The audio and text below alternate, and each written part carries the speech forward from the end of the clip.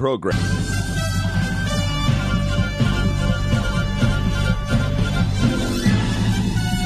This is Viewpoint with attorney and author Chuck Crismier. Viewpoint is a one-hour talk show confronting the issues of America's heart and home. And now with today's edition of Viewpoint, here is Chuck Crismier.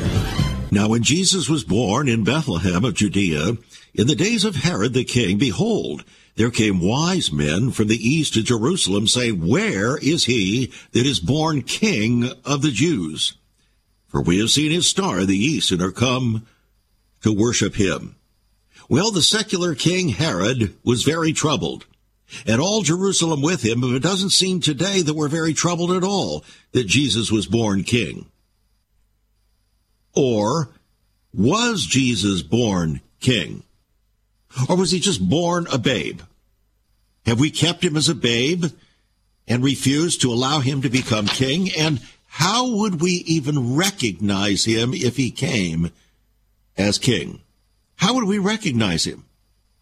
All of that here today on Viewpoint, and it's so good that you have joined us here at this special time of the year as we celebrate and remember the birth of Yeshua, Christ, the Messiah, the Savior of the world. But if he was to be the Savior of the world, and the wise men identified him as a king, what if we don't?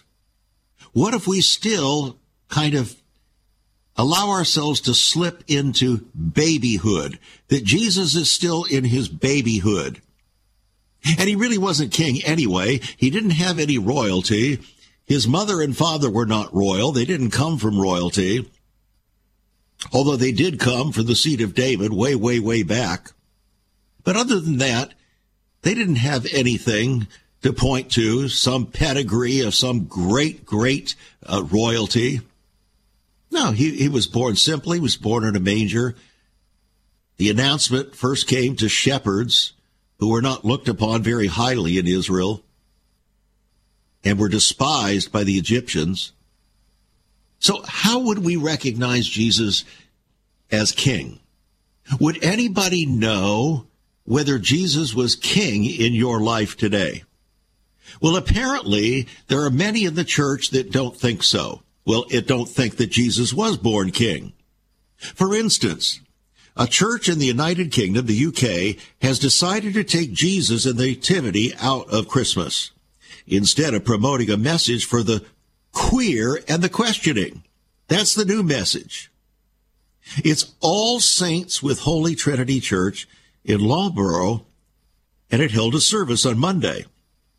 It was in a social media statement that trainee priest Rachel Brinsearch boasted of alterations made to the traditional song, God Rest Ye Merry Gentlemen. This priest claimed that he or she loves the church greatly, and so changed the wording of the song, God Rest Ye Merry Gentlemen. And here's how it went. As the first verse of the hymn was revealed to be, God rest you queer and questioning, your anxious hearts be still. Believe that you are deeply known and part of God's good will. For all to live as one in peace, the global dream fulfilled. O tidings of comfort and joy. But that wasn't enough. Here's another one.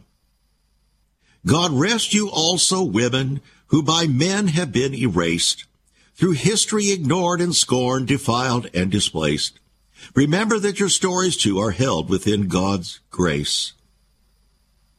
So, the verses replace the actual lyrics of the Christmas carol, which talk about the nativity and how Christ came to save us all from Satan's power.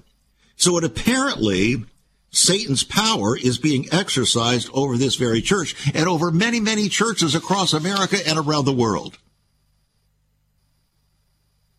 They have exchanged the kingship of Christ for the kingship of the Antichrist, the Antichrist spirit, all in the name of Christ.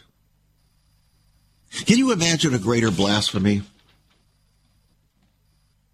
Just asking.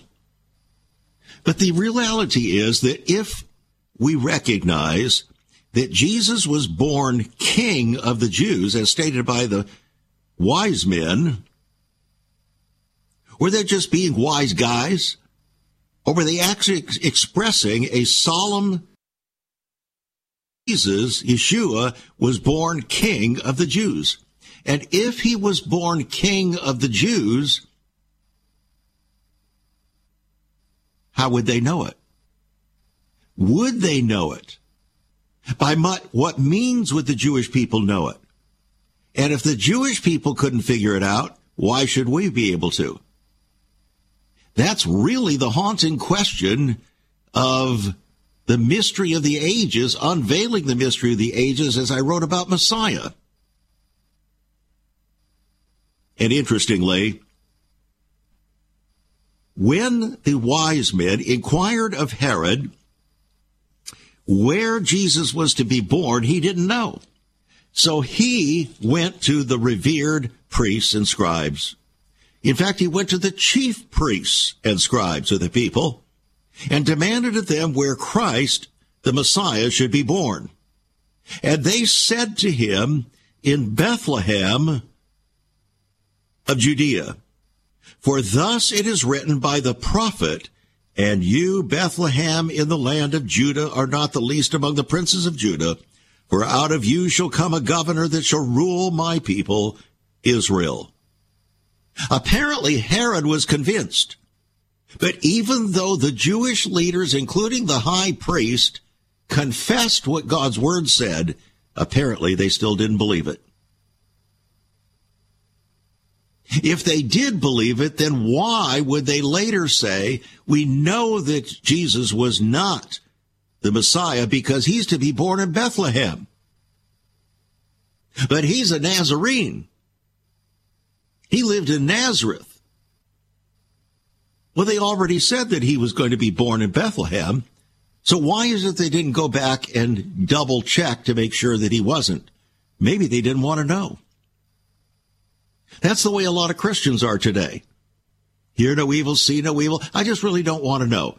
One of the reasons why I don't study God's word anymore is because I just don't want to know. Why would people not want to know? Because they don't want the Holy Spirit of God, the third person of the Trinity, to reveal the Word of God that would pierce as a sword deeply into their hearts, to bring spiritual surgery so that they might actually know Yeshua as the Anointed One, as Messiah, and as King. Isn't it interesting that that same Jesus said to his disciples, I came not to bring peace, but a sword? Isn't it interesting also that when Jesus was brought to the temple to be dedicated on the 8th day as required under Jewish law, that when Simeon lifted him up and declared that at last he had seen the Christ child, he said to his mother, and a sword shall pierce through your heart, your own heart, that the hearts of many people may be revealed. That's also part of the Christmas story, isn't it? We'll be right back. Stay tuned, friends. This is Viewpoint. Once upon a time, children could pray and read their Bibles in school. Divorces were practically unknown, as was child abuse. In our once great America, virginity and chastity were popular virtues and homosexuality was an abomination. So what happened in just one generation? Hi, I'm Chuck Christmeyer, and I urge you to join me daily on Viewpoint, where we discuss the most challenging issues touching our hearts and homes. Could America's moral slide relate to the fourth commandment? Listen to Viewpoint on this radio station or anytime at saveus.org.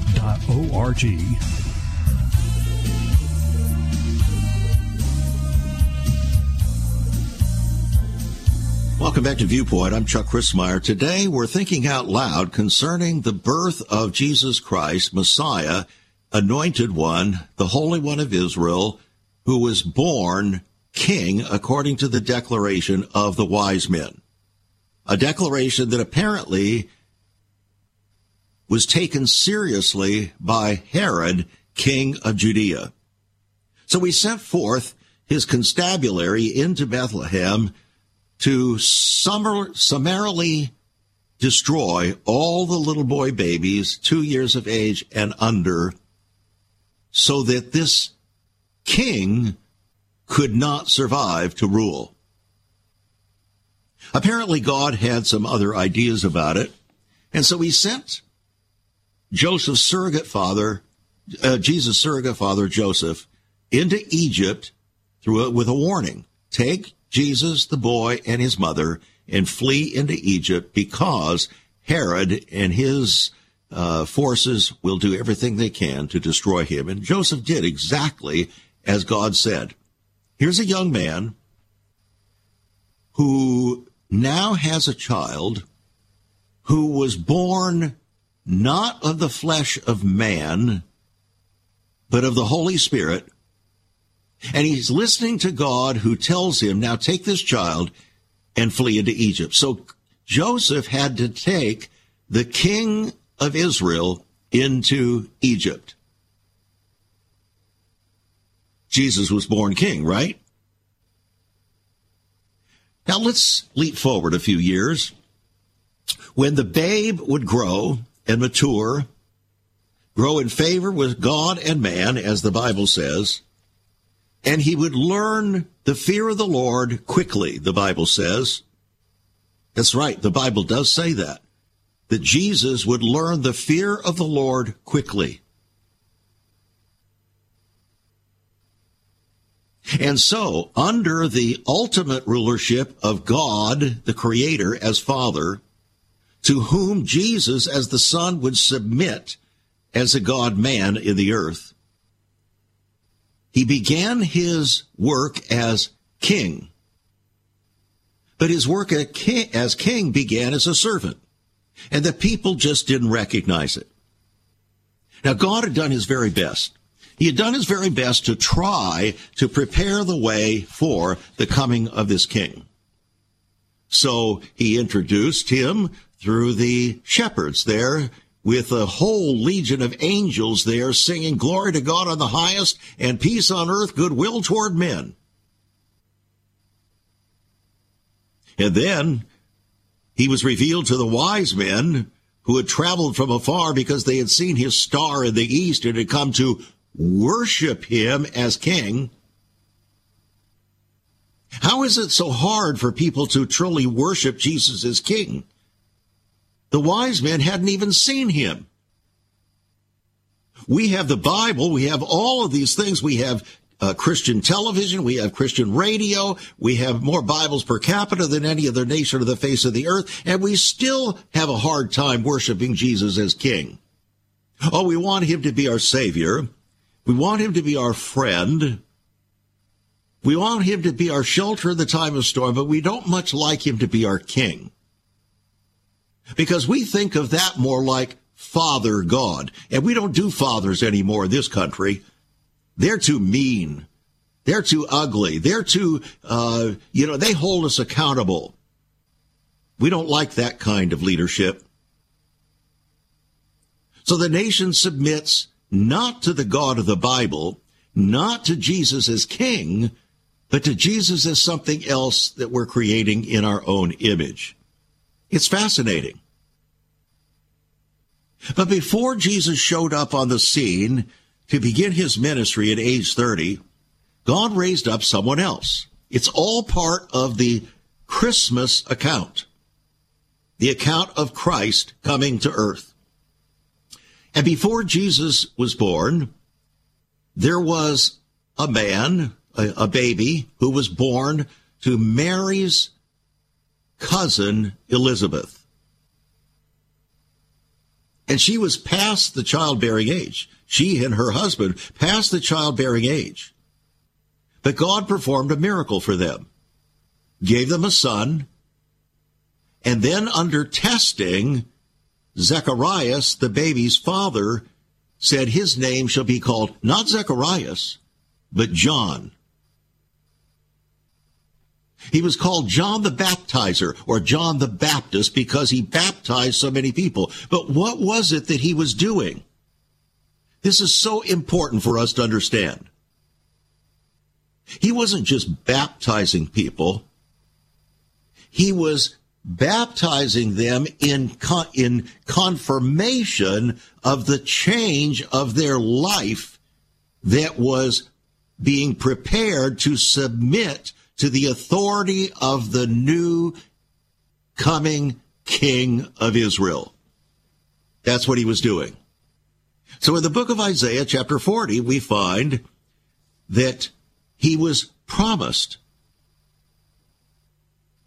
that one would come, a voice crying in the wilderness, preparing the way of the Lord, telling the people to make straight paths for their feet. Now, what was that all about? Well, think about this. There were not any superhighways in those days.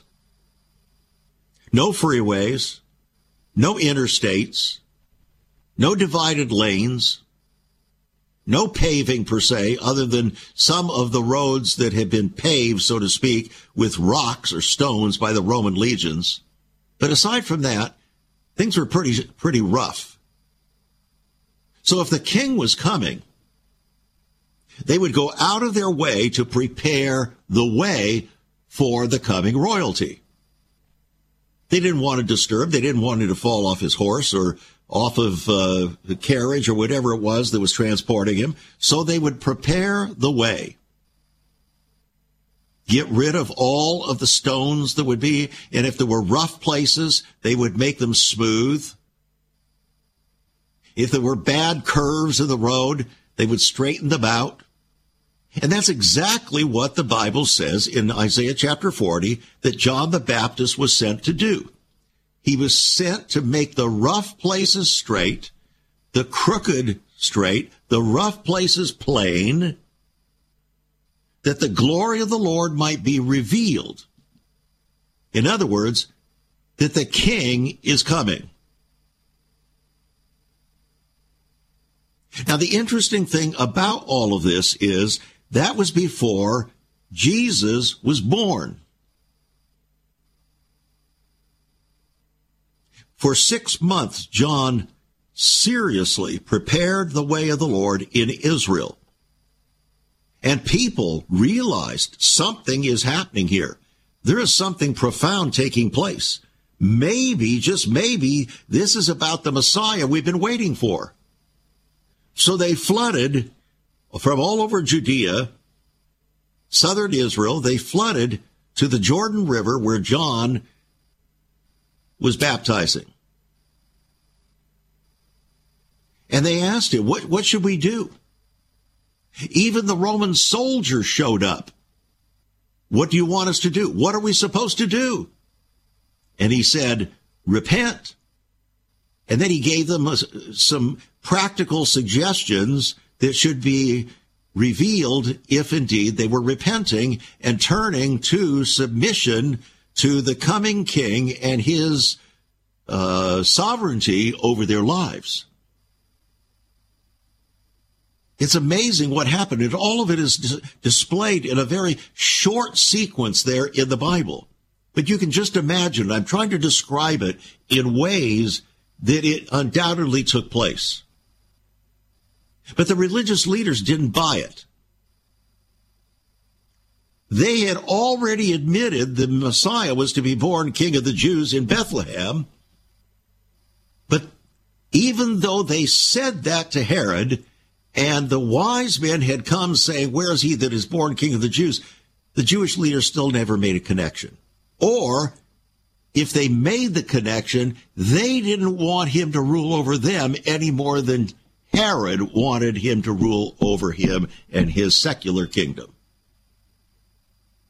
And so there was a standoff. During the entire ministry of Jesus, standoff. Born king.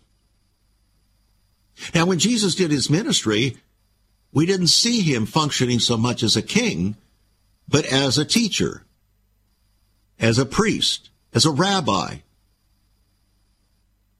as someone who cared for the people, overseed. And interestingly, that's the very kind of king that God wanted over his people.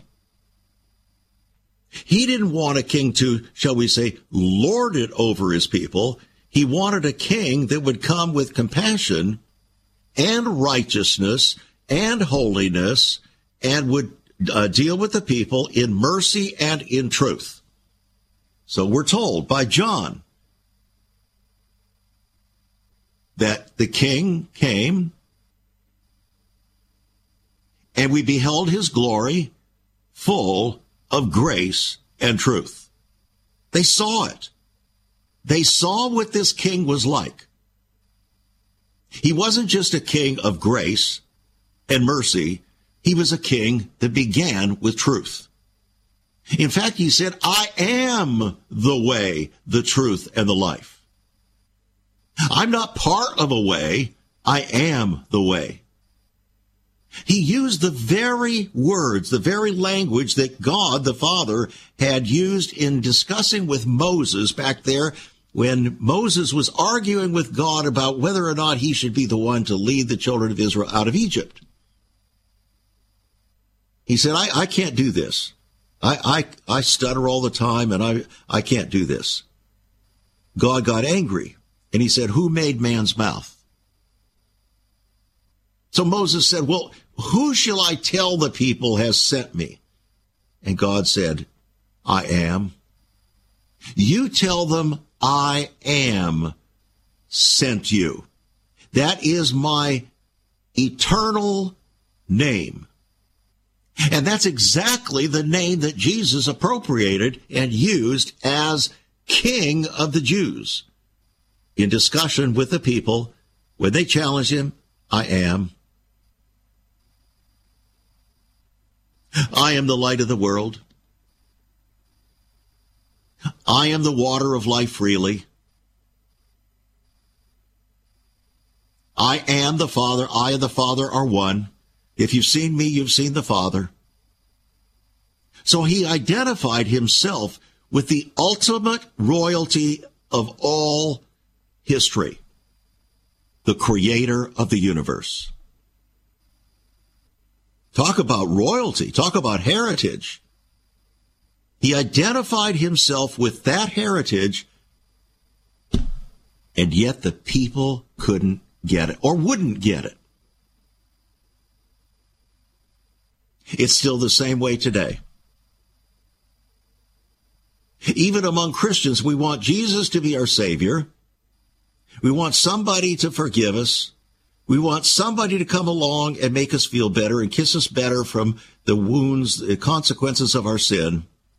But we don't like it when Jesus tells us how to live righteously and to repent. We don't like that. Because then he's functioning as a king, and we don't like that. We don't want that kind of authority. We don't want a king's authority. We want Mr. Nice Guy. Am I making any sense here? Now, how much would we know that that's exactly what people are thinking in our country today? We would know that because Time magazine, a secular news magazine, told us so. Yes, it did. And after this coming break, I'm going to share it with you, as I have so many times here on the air. It's one of the most profound articles ever written in a American news magazine. And it came out almost exactly 30 years ago. Now, I want to make available to you my book, Messiah, Unveiling the Mystery of the Ages. This book will take you way beyond anything we're talking about today.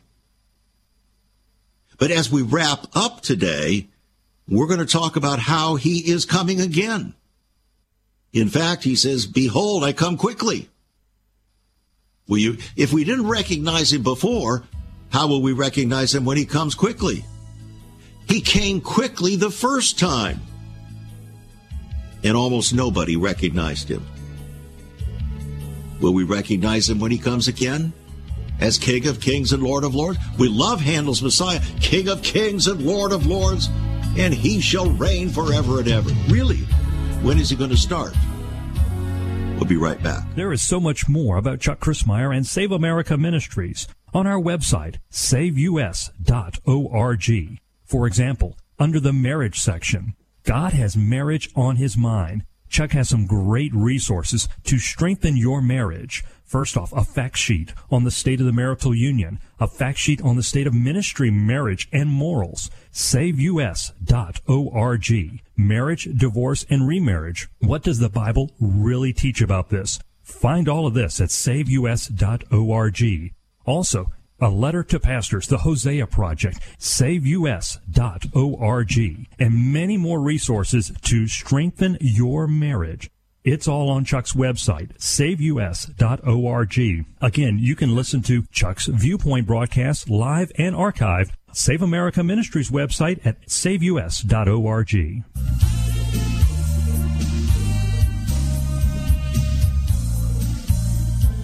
Speaking of marriage, many of you, especially your wives, have indulged, have enjoyed, have watched many a program on television or in a movie where royalty, a prince or a king-to-be or whatever, ends up marrying a woman who was not of, shall we say, royal descent.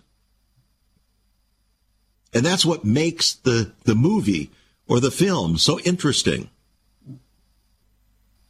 The king or prince steps off his high horse to marry a woman who does not have royal heritage as required by the powers that be. And that's exactly what Jesus is going to do, my friends. As King of Kings and Lord of Lords, he is going to get off of his white high horse and he is going to enter into a wedding supper with a bride. A bride not of royalty, but of simplicity, of faith.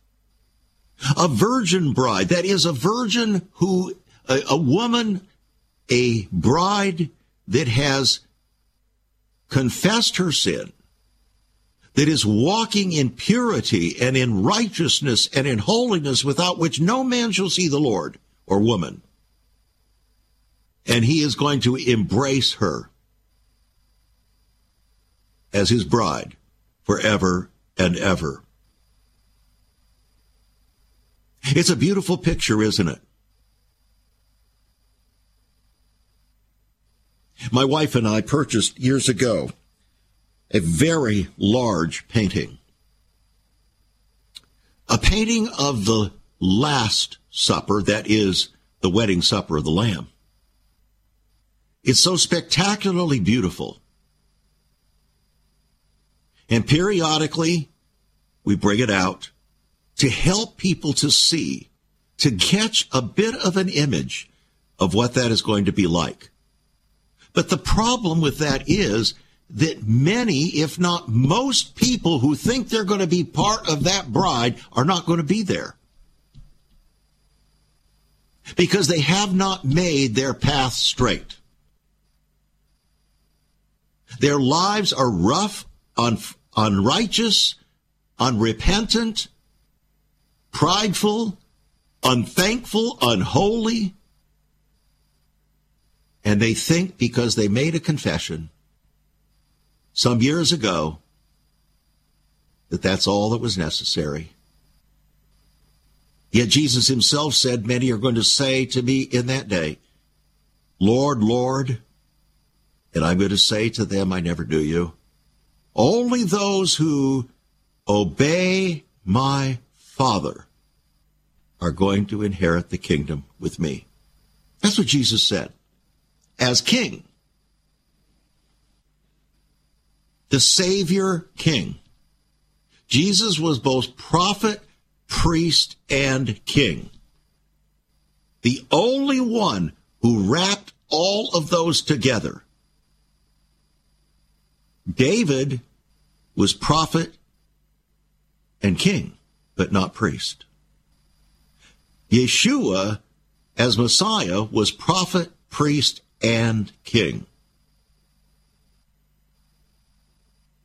But it's that kingship thing that creates a problem for us, a big problem. Now, before we go back and take a look at what Time Magazine had to say to us about how we look at Jesus today, let me make available the book Messiah, Unveiling the Mystery of the Ages. That's my latest book, $22 on our website, saveus.org. $22 on the website. Give us a call, 1-800-SAVE-USA. Write to us at Save America Ministries, P.O. Box 70879, Richmond, Virginia, 23255. Writing a check at $5 for postage and handling. And also, let me just remind you, if you aren't aware of it, during the month of December, and only during the month of December, we have 5 special packages of our books that we're making available at very substantial discounts because we're going to get the message out. Now, there are 2 of these that apply using the book Messiah. One is a combination of the book Antichrist, which is my previous book, and Messiah. Combining those 2 together, that would be a retail value of $44, but we're making it available for $36. You can call us at 1-800-SAVE-USA. You can write to us.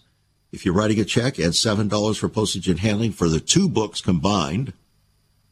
The other offering is 3 copies of Messiah.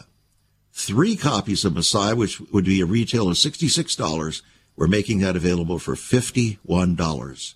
That's a $19 discount, almost full price for 1 book by itself. But we're trying to get the message out, see? So you can go to the website, saveus.org, and get any one of these, the 5 different packages. And by the way, if you get that second offering of 3 copies of Messiah for $51, you're going to add $9 for postage and handling for the 3 books combined, which is $3 a book. Okay, all that having been said, we go back to 1993, April 5th, 1993. It was the cover of Time magazine. There was a cross on the front cover, and the cross symbolizes the completion of Jesus' ministry, right? The king is crucified on the cross. There were a whole lot of people on the front cover, just little minute images of individuals. And then in the lower right-hand corner were these words, the generation that forgot God. Now, bear in mind, this is 30 years ago. This was the very time when we were forming Save America Ministries as a voice to the church, declaring vision for the nation. The early part of 1993. And you can see why God would call me to do that, to lead the practice of law. When you hear these words, see, even Time magazine identified the previous generation had already forgotten God. That would take us all the way back, friends, to what? From 1993, take us back to 1970 or 1968. A generation. Well, that would be about right. But that wasn't all that Time magazine said.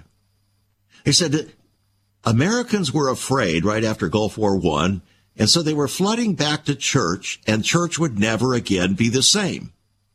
Why would church never again be the same? Here was the conclusion of Time magazine after interviewing many, many Christian leaders. Here it was. Church will never again be the same because Americans are worshiping a custom-made God. One made in their own image. A custom-made Jesus. Not the King of the Jews, not the King of Kings. They're worshiping a custom-made Jesus. One that speaks with a lisp and a limp wrist. That always says sweet and nothing things. that never corrects, never rebukes, never calls to righteousness, just allows us to do whatever we jolly well please, and then wraps his arms of love around us, whether or not we want to live in open defiance of his word, his will, and his ways, as sexual perverts, as adulterers, as fornicators, thieves, liars, which, by the way, all of those things will keep you out of the King's kingdom. Which, by the way, brings us to another whole issue of, if Jesus was born king, that means he had to have a kingdom, right? He had to have a kingdom. Because without a kingdom, a king is not a king. He has to have a kingdom. In order to have a kingdom, there have to be subjects in that kingdom, citizens of the kingdom. Now, you and I are called to be citizens of heaven. We're called to be citizens not of planet Earth, but citizens of the kingdom of God. In fact, Jesus himself said in Matthew 6:33, "But seek ye first the kingdom of God and his righteousness, and then all the other things will be added unto you." Don't get concerned about this world so much. It's going to pass away. But be concerned about the kingdom of God. In other words, be concerned about my kingdom, Jesus said, because I am king. I'm not just your servant, I'm your king.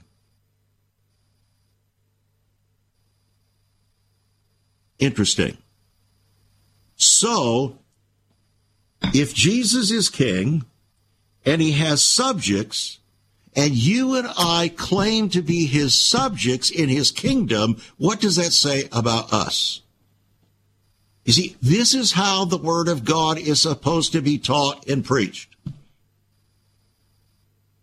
It means, very simply, that you and I, as his subjects, claiming to be his subjects, must obey his voice. Just as Jesus said, "I obey my Father's voice," even so now you must obey my voice, because I'm standing in, shall we say, loco dias to the Father. In other words, in the place of God. I'm standing here in this place. And therefore, you must obey my voice. No wonder in the book of Revelation, over and over again to the churches of Asia, he says, if anyone will hear my voice, if anyone will hear my voice.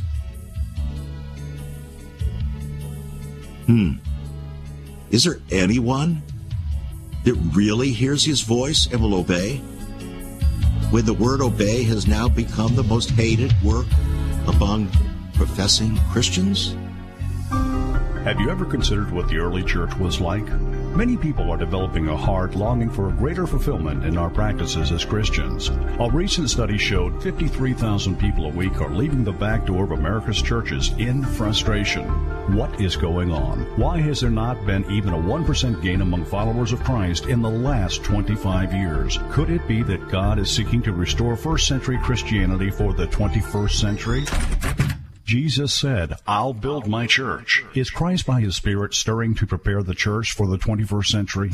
The early church prayed together and broke bread from house to house. They were family, and it was said by all who observed, "Behold how they love one another." Incredible. But the same can be found right now. Go to saveus.org and click Cell Church. We can revive first century Christianity for the 21st century. It's about people, not programs. It's about a body, not a building. That's saveus.org. Click Cell Church.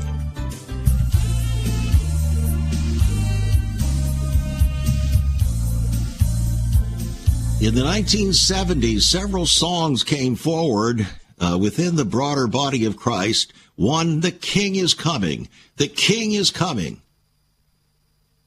I've heard the trumpet sounding. The King is coming." Do we really believe that? I mean, other than just in a general way. Do we really believe that in the way we live?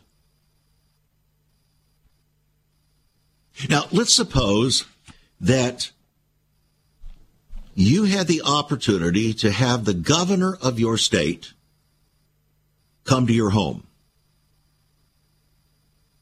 And you were told he's coming.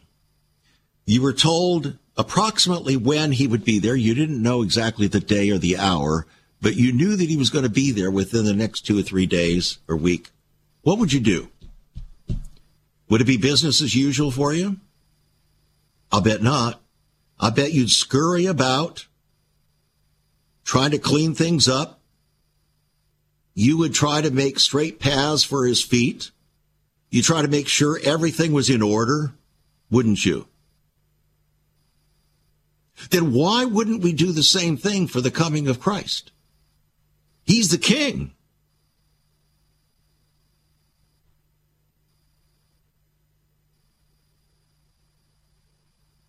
Yeah, he's the king. The king is coming. The king is coming.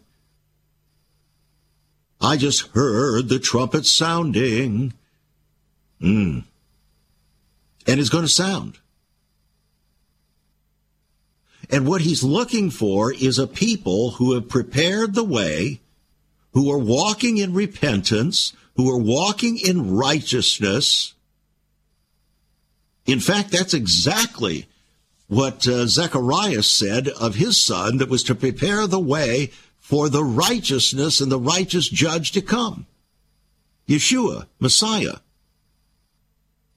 Jesus himself was the one, the righteous one, who was going to prepare the way for those who would follow in his footsteps and be his servants in his kingdom, the citizens of his kingdom, and they would prepare the way of the Lord. So because of that, Jesus said that it wasn't just before his first coming that John the Baptist came to prepare the way, but the scripture also says that before the second coming, the spirit of Elijah the prophet will also prepare the way of the Lord for history's final hour. Malachi chapter 4.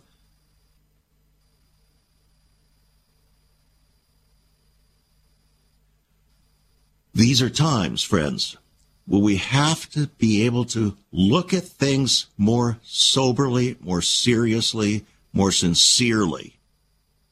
This is not a time for business as usual churchianity and business as usual Christmas celebration that is primarily cultural rather than Christian. I'm not saying don't give gifts. I'm not saying that. I'm just saying it's time for us to reassess our own minds and hearts.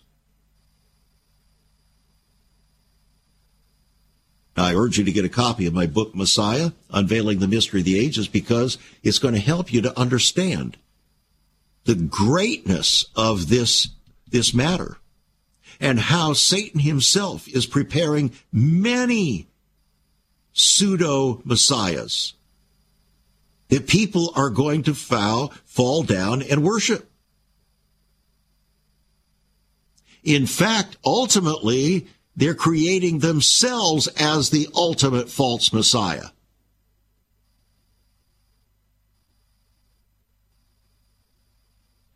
It's not called the me generation for nothing. Actually, it's me. That's the Trinity, the unholy Trinity. The book, Messiah. $22 on our website, saveus.org. Saveus.org, where you can find all of our books there, including the special packages for this month of December alone. Go there. Call us, 1-800-SAVE-USA.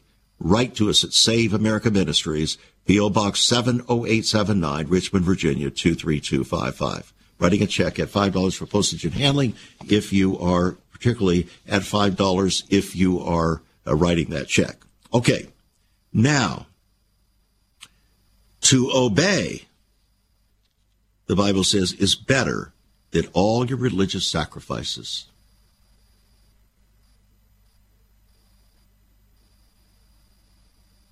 That's why Jesus said 7 times in the book of Revelation, he who has an ear to hear, let him hear what the Spirit says to the churches, not to the world, but to the churches. He who has an ear to hear, let him hear. So what do we need to hear right now? I want to take you to chapter 30 of my book, Messiah. The title, Behold, He Comes Quickly. Suddenly the unveiling explodes in unfathomable and fearful glory before our terrified eyes. Time and eternity becoming congruent. While it's said that time marches on, there is soon coming a moment in which time shall be no more.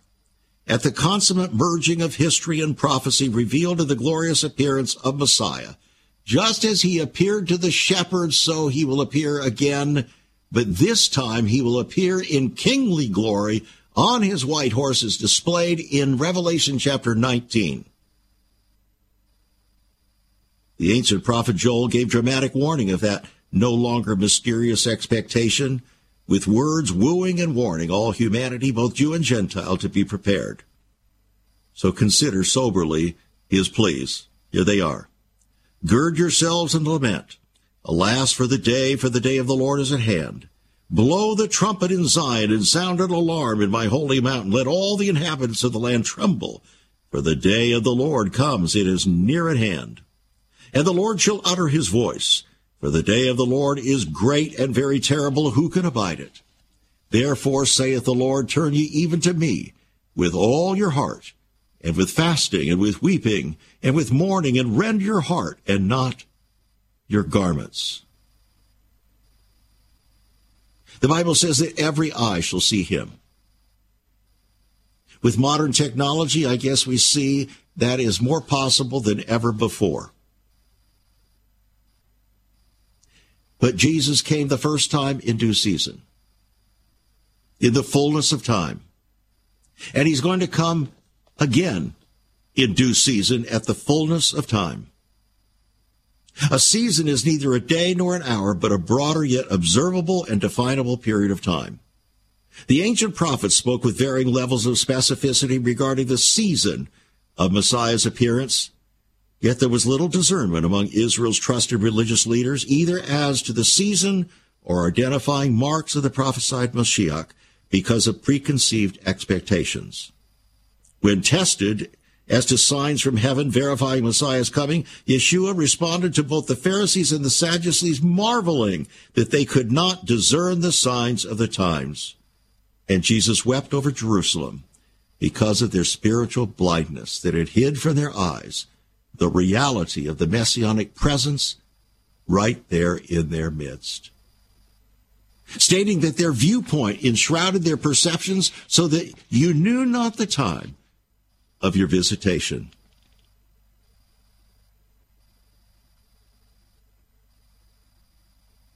Revelation, however, was not lacking to those Jews having intimately witnessed Jesus' ministry and the events surrounding his resurrection. And here are a few things that we can look for in anticipation. In Matthew chapter 24, verse 14, the end shall come when the gospel of the kingdom is preached throughout the world as a witness, which, by the way, has now been virtually accomplished. Romans 11:25, the mystery will be revealed when the fullness of the Gentiles is completed. Only then will the blindness in part that has happened to Israel be unveiled. And that's rapidly coming to its conclusion. Galatians 4:4, just as God sent forth his Son Yeshua in the fullness of time, even so will the Son return in his glory in the fullness of time. Malachi 4, verses 1-6, just as Hashem, God, sent forth John the Baptist to prepare the way, so prophesied by Isaiah 40, before Yeshua's first coming as Israel's Messiah, even so will Hashem, as a just God, send forth another in the spirit of Elijah to prepare the way for Yeshua's second coming, so that all, both Jew and Gentile, will be forewarned to prepare so as to escape the great and dreadful day of the Lord, when Messiah comes to judge the world with righteousness and the people with his truth. Oh, and he will come royally.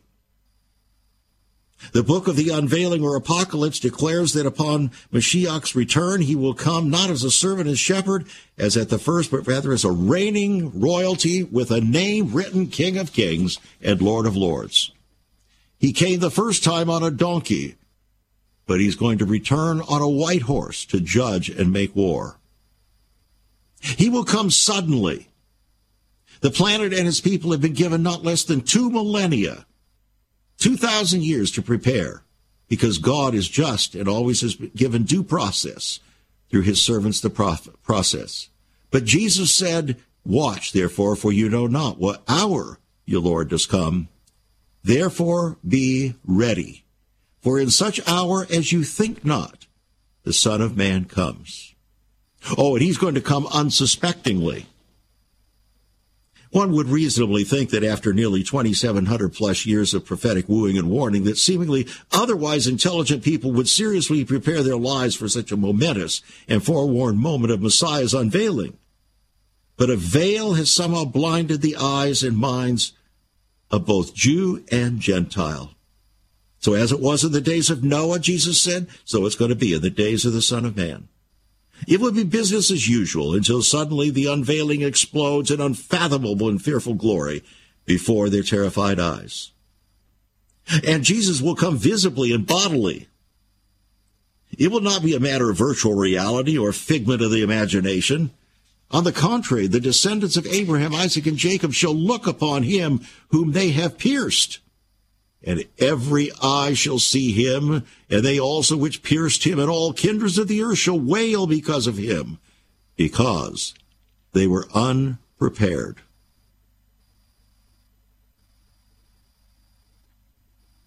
He will come dramatically. The high drama experienced by Israel at Mount Sinai at the giving by God of the 10 words or commandments will be reenacted with even greater drama at the coming return of the living Word, Mashiach.